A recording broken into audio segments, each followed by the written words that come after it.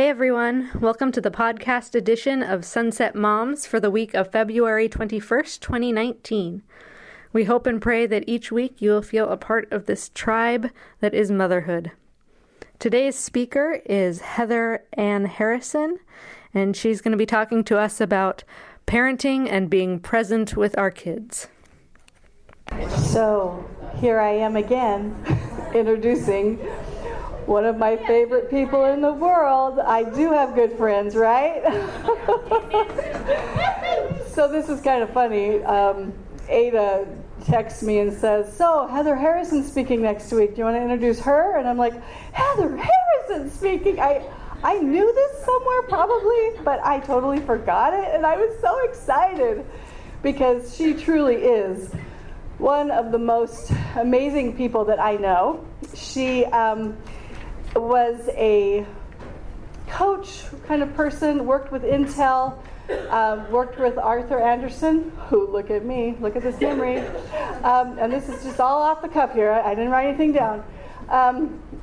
For many years, she became a mom. She has 3 kids. They're all at Gonzaga University, which I think speaks a lot about how she raised her children to really love each other enough to want to go to the same college together.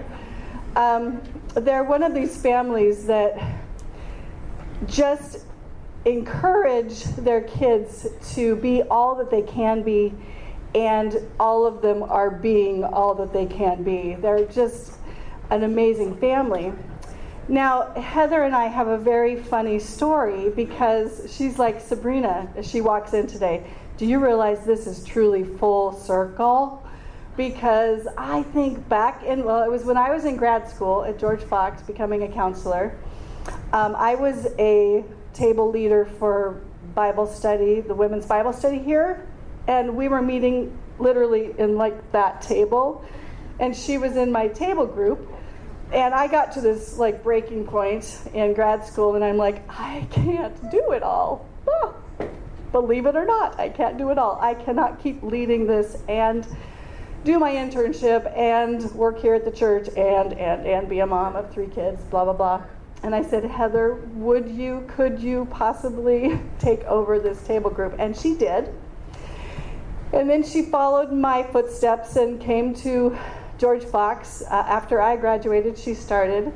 And then she actually was office mate. She sublet from me during those early years when she was trying to still juggle being mom of 3 really busy and amazing kids, wife to a very busy man in the business world, and be a therapist. And so she came into my office, and she used my office when I wasn't there, and started her practice slowly, and eventually she started her own private practice and has an office actually next to Eucherica, and they all do a consultation group together. Anyway, we have been on this beautiful life journey together, and our some of my favorite times are when we get together and go for long walks, or she's been to the Abbey with me, being still and present. We really try to do that, even though it's hard to fit it into our lives. But she is a very, very special person, and I know that she's going to give us some great things to think about. So please welcome Heather Harrison.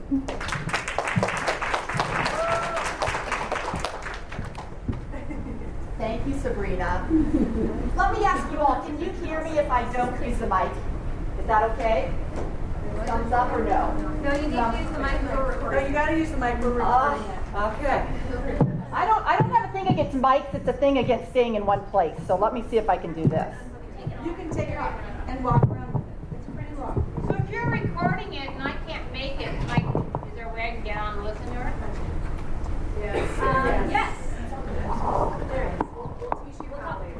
Okay, well, thank you again, Sabrina. I think any time that we're introduced by someone that knows us and loves us, it kind of makes you seem like you're all this and all that. And so I want to just pause here for a moment and let you know that I am truly with you and one of you on this journey of what does it mean to be present in this world that provides us a zillion distractions.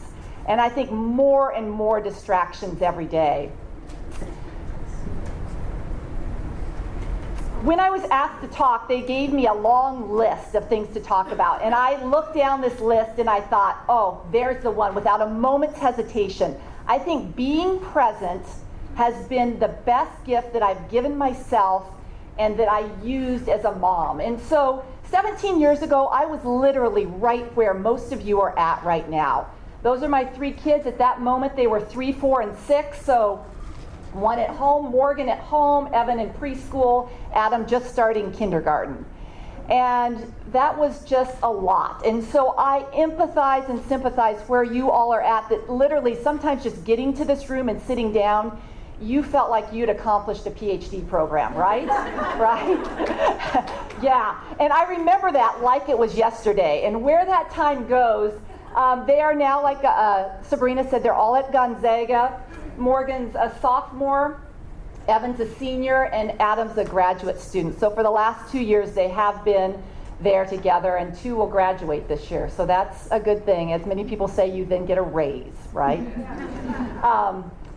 So what I want to talk about today is really, what does it mean to be present? And I think being present is truly one of those topics that I could tell you about it in 30 seconds or for the next 30 days.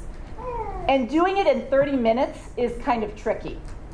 So what I want to do is leave you at least with one general concept of what does it mean to be present with your kids, so you can literally walk out and try it on, and one concept of what does it mean to be present with ourselves, so you can practice that. Before we go there, I want to just ask you, what does being present mean? Just throw out some words or some sentences. What does being present mean to you? Putting my phone down. Putting my phone down.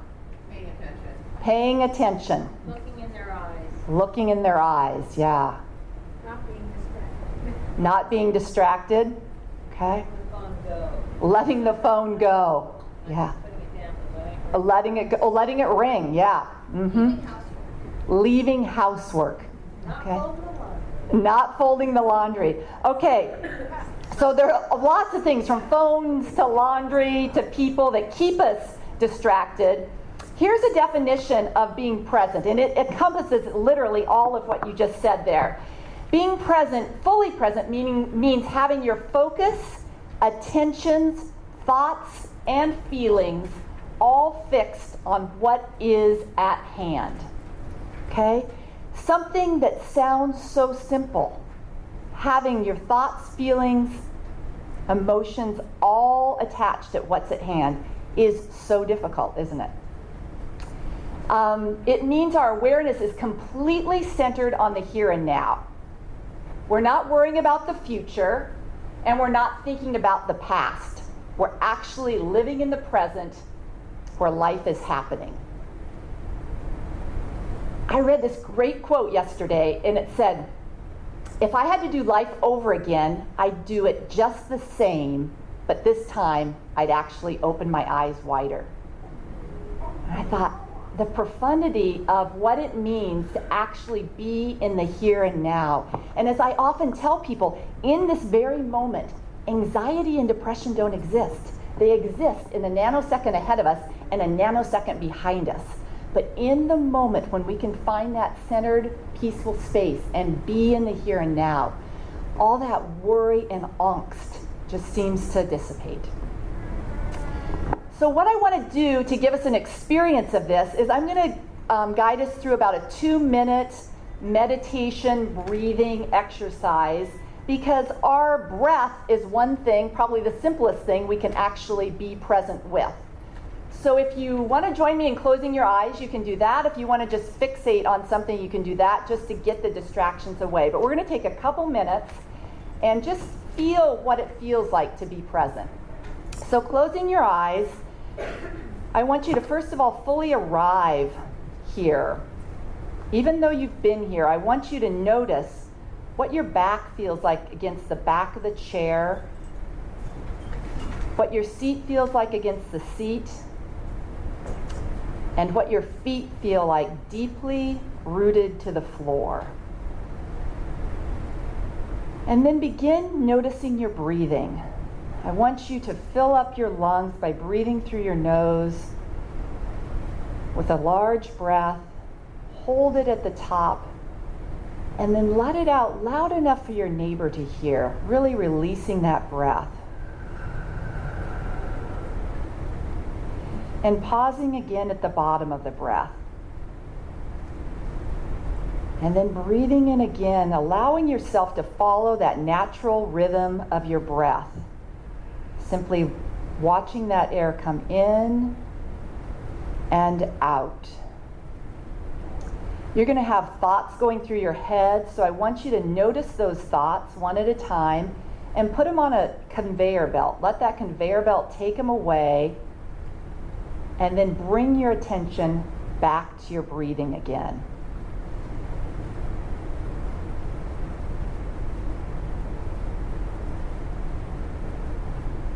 Again, let those thoughts go and bring your attention to your breathing.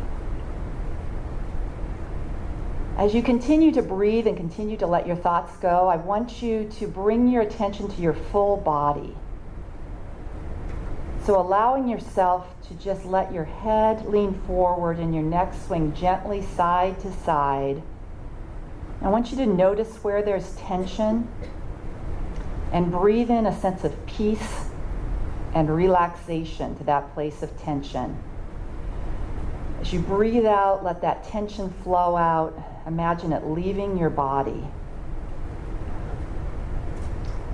Moving to your arms, doing the same thing, breathing in a sense of peace. Again, following your breath up your arms, shrugging your shoulders as high as they can go. And then breathing out, letting your shoulders drop and letting that tension run out through your arms and hands. Moving down to your seat, breathing in through your core, letting that peace come all the way into all those organs in your core. And then as you breathe out again, let that tension flow out. And finally, breathing in through your feet all the way, filling your legs with peace and relaxation. And breathing out, letting that tension go so that your legs almost feel noodle-like. And as you continue to breathe, continue to let your thoughts go, I want you to imagine that you're immersed in warm water, letting all that tension float away. And then I want you to take yourself to a place where you experience a sense of calmness, be indoors or outdoors. But allow yourself to check in with your five senses and notice what you see, hear, smell, maybe something so strong you can almost taste it. Notice where that calmness resides in your body and just allow yourself to put your hand over that place in your body where it resides.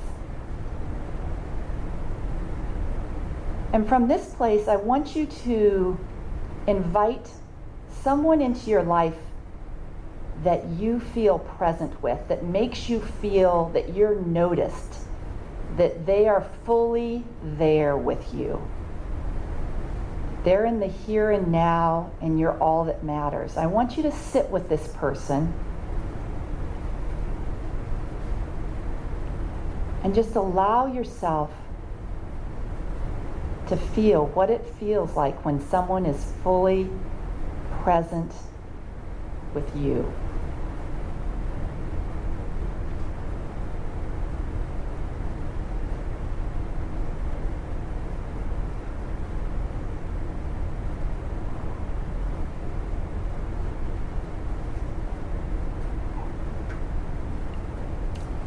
And now, knowing that you can come back to this moment of presence, I want you to set that to the side.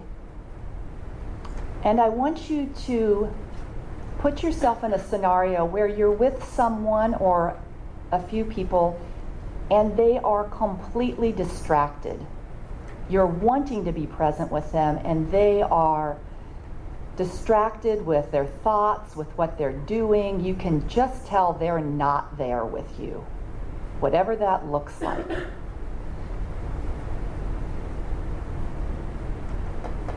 And as you try to gain their attention, and they're perhaps looking at their phone, eyes are moved somewhere else, notice how you experience that lack of presence.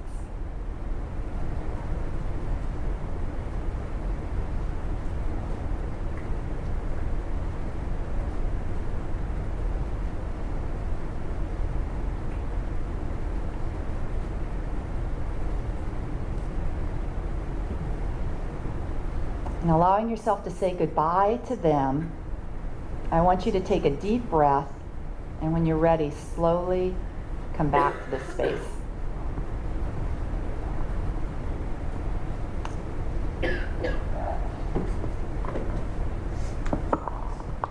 So tell me what you noticed. What did you notice with the person when they were distracted from you and you wanted their presence? What did that feel like? Frustrating. Frustrating? Okay. Tension? Okay. Jumping up and down. You felt like you were jumping up and down? Okay. Felt pretty convicting. It felt convicting. How so? Well, just knowing that I make other people feel that way. Okay. Yeah, we could see ourselves in that person. Absolutely. Yeah. Unloved. Okay. Not valued. Not valued. Abandoned. Rejected. Okay. So some pretty strong emotions. Abandoned, rejected, alone, not loved. Some pretty strong emotions just in the 30 seconds it took to not be present with that person. Let's juxtapose that with what does it feel like when someone was absolutely present with you? Pardon me? It felt wonderful. It felt wonderful. How so? They knew you and wanted to be with you and didn't want to be anywhere else. Okay. They knew you, wanted to be with you, and nowhere else. Safe. Safe. Okay, yeah. That sense of safety. Joyful. Joyful. Secure. Peaceful. Secure. Connected. So let's just stop for a moment. Joyful, secure, connected, wonderful, known, safe. I mean, how many of us as moms want to create that kind of space for our kids? Right? Absolutely. And again, pretty intense emotions of what it can do, what we can do in terms of our presence with another person.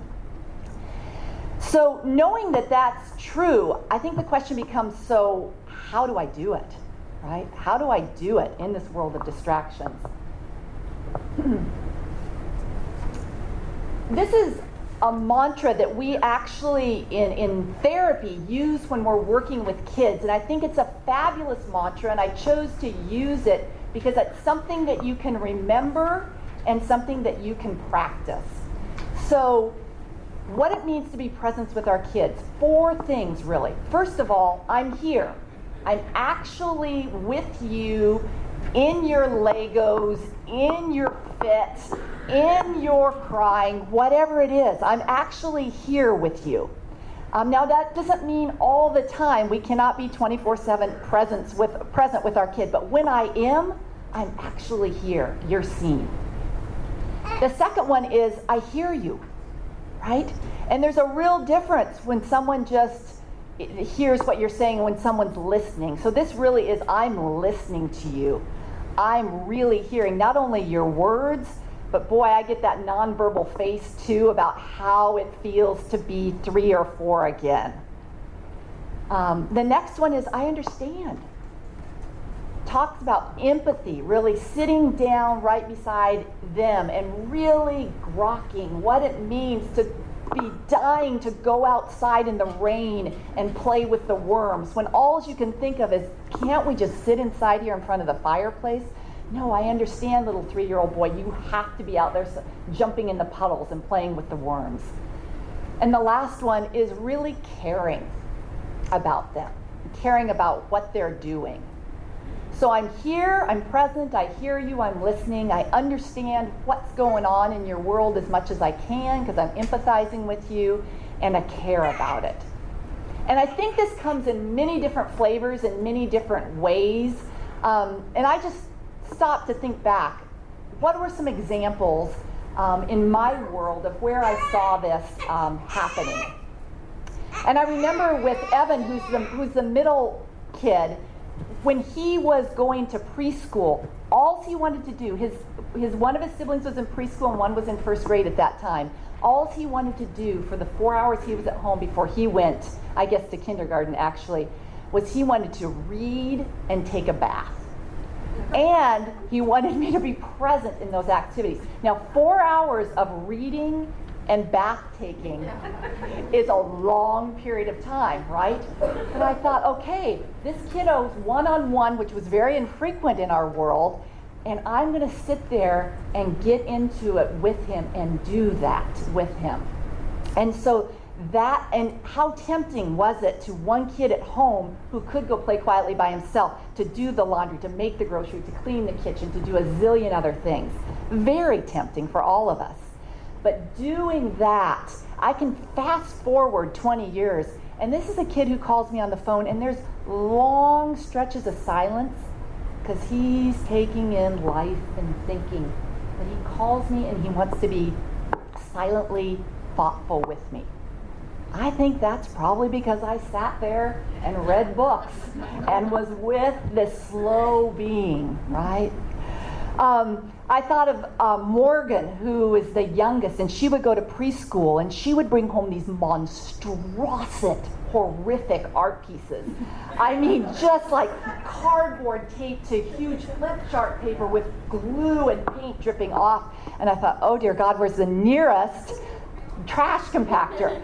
But no, sitting there and saying, okay, that is fabulous. Tell me more. Tell me, where should we put it?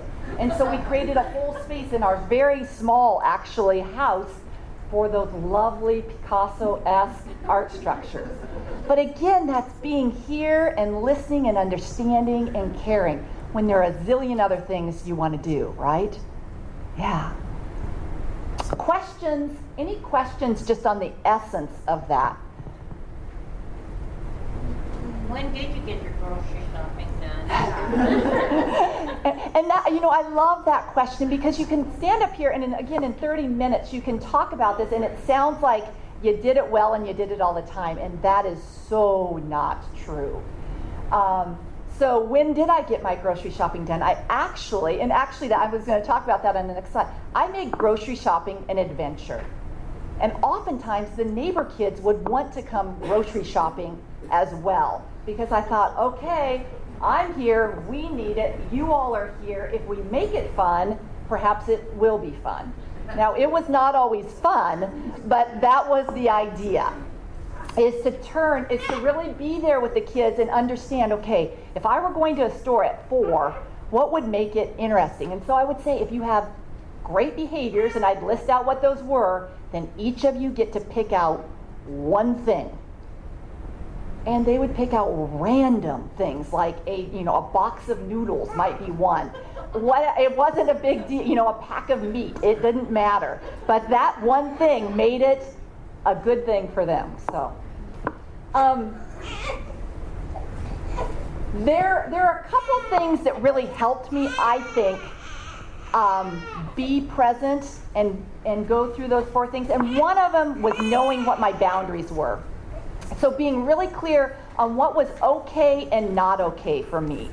And there's a zillion examples I could give there, but just in essence of time, I want to give one. For me, quiet time, which started as nap time and turned into quiet time, was absolutely a non-negotiable. And believe me, there were mornings when I woke up at 6 o'clock and I counted how many hours it was until nap time, quiet time, right? And there's a whole lot of follies that can go into nap time, quiet time. And my only requirement is that you went to a room that had a door on it and you closed that door and you did something in that room for an hour period of time. And then you came out of that room. And so for many years it's napping, but then it gets to I don't want to nap thing. and then it was creating whatever you created behind those doors. So boundaries really helped me because I knew what I could expect. Another thing that really was helpful to me was, where is the yes? There's so many no's that can come with parenting, and I think no's create this tension that can create a whole flavor to the day. And so really looking for the yes, in my mind, it reduced the power struggles, it helped them build self-esteem, and it developed a better relationship with us. And I even went to the point where I would like give myself X number of no's in a day. Now this is not to say that you're creating entitled kids, but it's to say you're setting it up so that yes is the answer.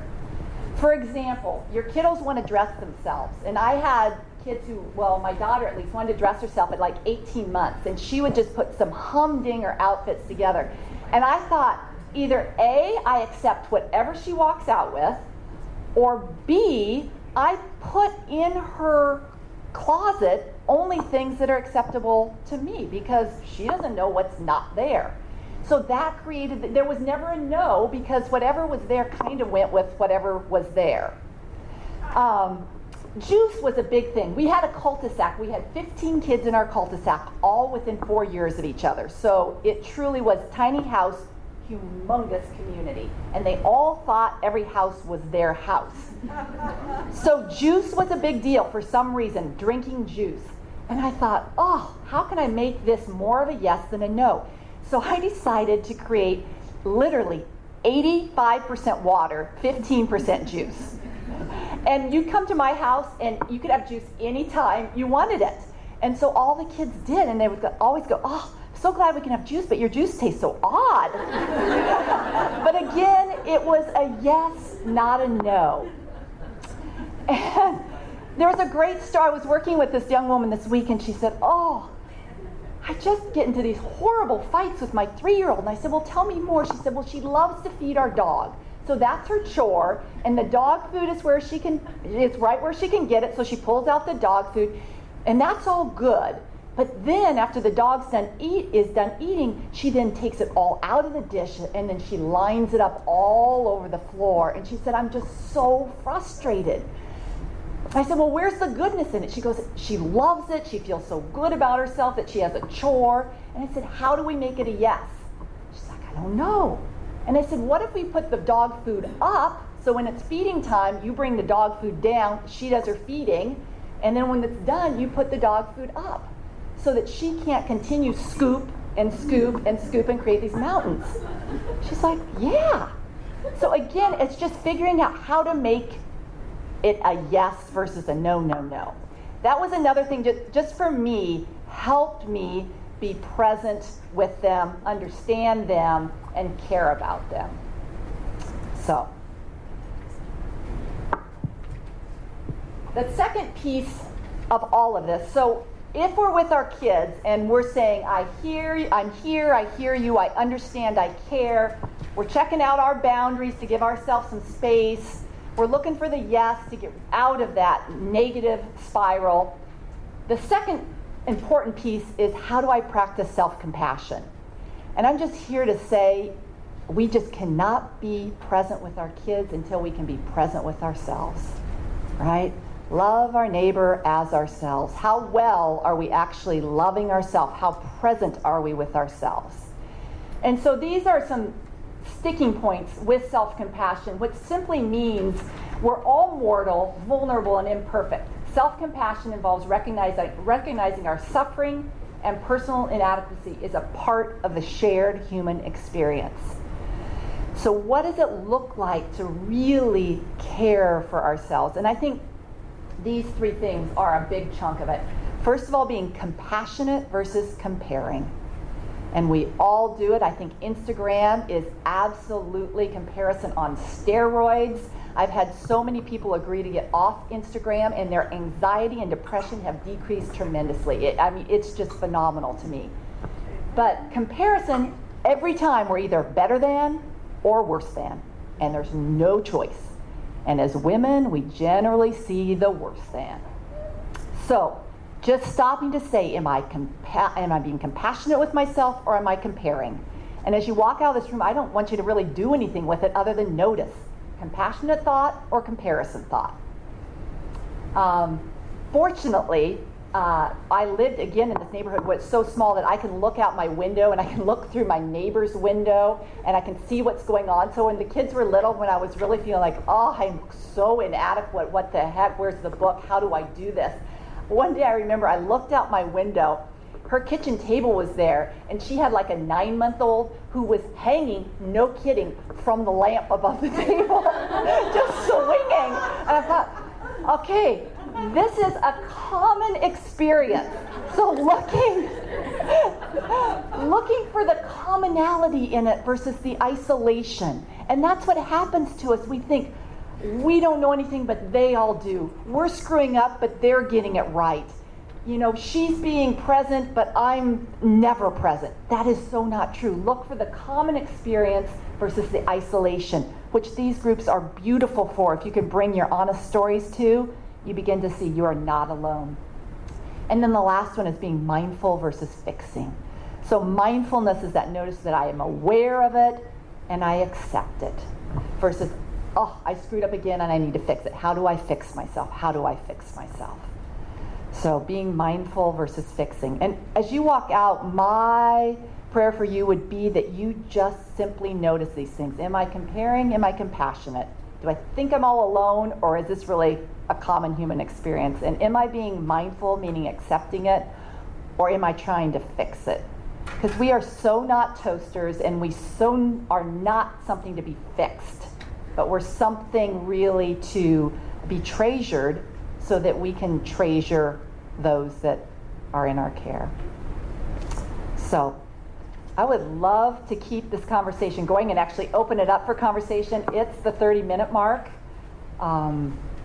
So any questions, thoughts, observations on anything? What you do with the laundry? I love your practical question. Our house really is so small that you walk through the back door and there's the washer and dryer. So every time I walk through, I put the wash into the dryer, and then I would walk in, and then if it was the other way around, I'd go through and fold a few clothes every time I walk through the room, because the kids are getting their shoes on, they're messing about. So Keep it close. I just did it all the time. Yeah, when people would say I'm doing my laundry, I'd go, how do you do your laundry? Because I'm always, it's just a part of the process. Yeah, always doing something with it. Yeah. So trying to not take away, but like, Yeah. you're saying about how you do the bath time and you do the reading time. Statistically, is there a number? Well, 30 minutes a day or 5 hours a week. You know what I'm saying? Like, Yeah. we're trying to time ourselves, but I feel like as moms, you're always trying to say, well, they would not do this. Yeah. It's like, well, maybe there's evidence that if you do this much, this makes a difference. Is that out there? I don't know if it is or not, but going back to your meditation, Can you repeat that? yeah, absolutely. Is there a time? How much is enough? Because we're always asking, are we doing it enough? Are we present enough? Do we have enough minutes in with this kid? Do we have enough minutes in with that kid? How much is enough?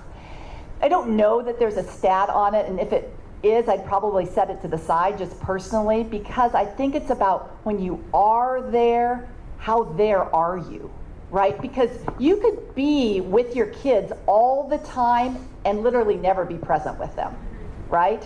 And you know when you're with them but not with them. And so just being mindful of, okay, how have I really connected with this kid today? I think it's probably kid dependent. I think it's probably you dependent. But it's really interesting because it's contagious. We were one of the only families by high school that had dinner together every night. And kids came to our house to have dinner. Literally, they knew it was coming, so they would just come over. Because again, I think that's how powerful this presence is. And we were not doing anything per se. We were simply sitting down and having dinner. But it's that notion that I just want to be seen. So, does that help at all? So, you want a number? I hear ya. See how? Yeah. I say, Yeah. I just talked to my own counselor about this yesterday. Yeah, good. And she was talking about, like, no, there's not an amount, there's not a number, but she says you want to kind of aim for, like, 35% attunement of the time that you're with your kids. So being really tuned in, present with your kids, just like, try to do that about, 35% of the time. Like, you're not going to be able to be that present half the time, but you don't want to just be present in these little fleeting moments. Yeah.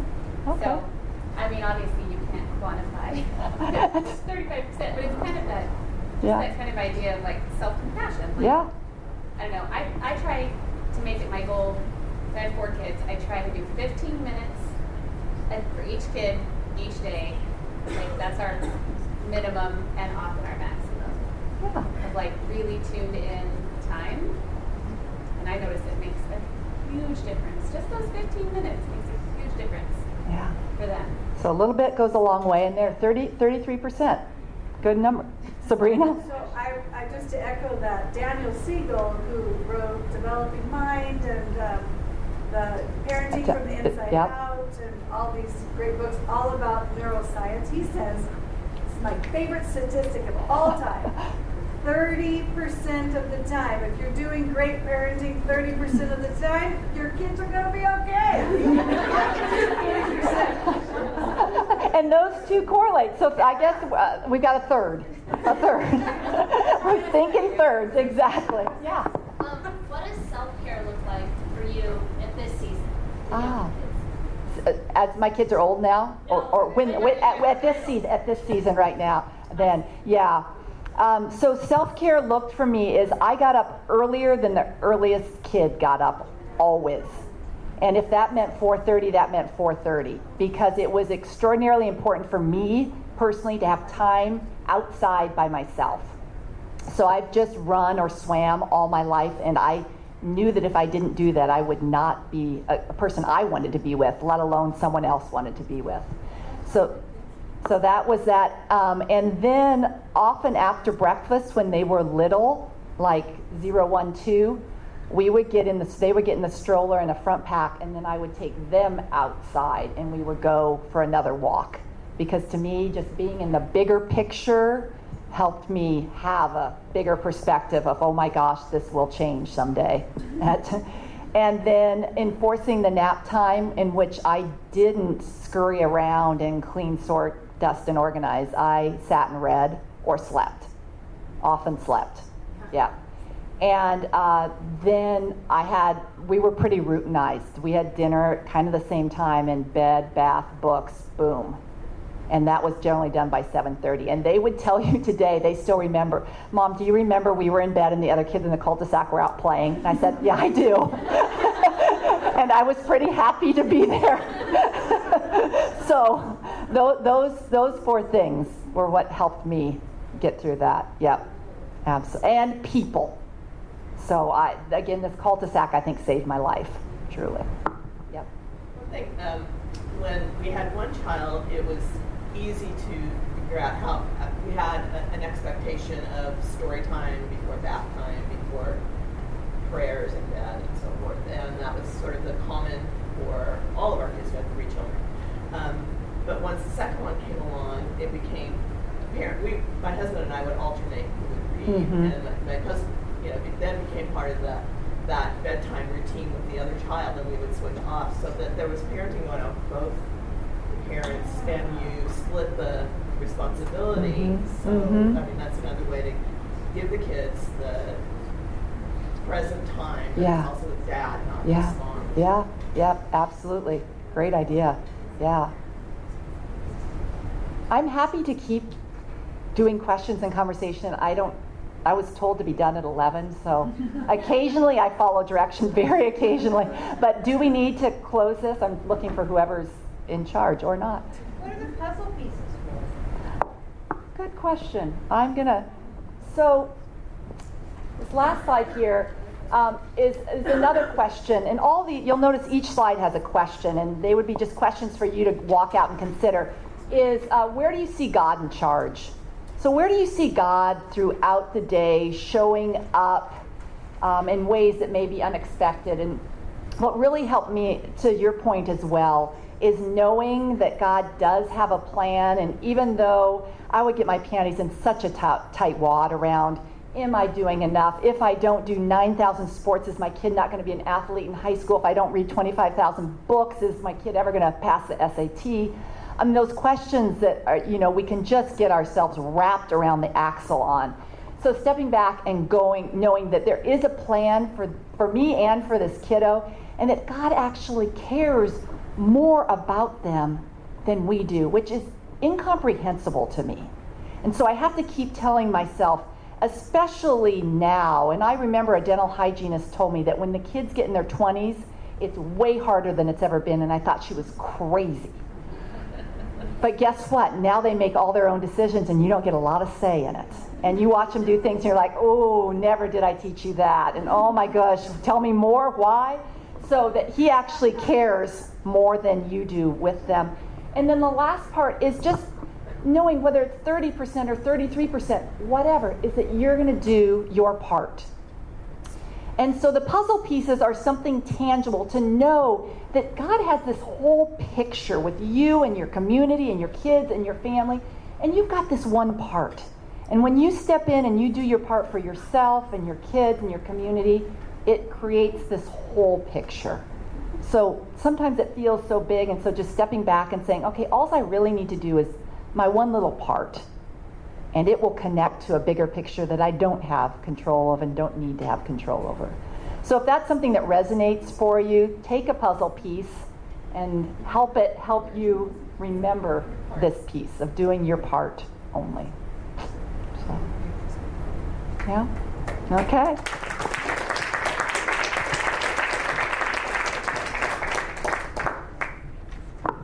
Thank you. That looks good. I got some good nuggets out of that. So let's take the next couple of minutes and finish prayer requests, do a little table talk time, and then we'll come up and do closing prayer, and we'll go collect kids. Hey friends, I've got one more little announcement for us before we wrap up in prayer. So this year we've been working on getting a podcast up of our speakers, and it's finally live. It's very exciting. There's only 3 of them because we kept screwing it up because, we're working on it. But there's 3 of them up now. What 3? I don't know. And but you can just search Sunset Moms on the podcast page on like iTunes and on Google Play. So yeah, search Sunset Moms and you'll have access to some of our stuff, and hopefully, we'll get more up this year, and then next year we'll just be running like clockwork. So.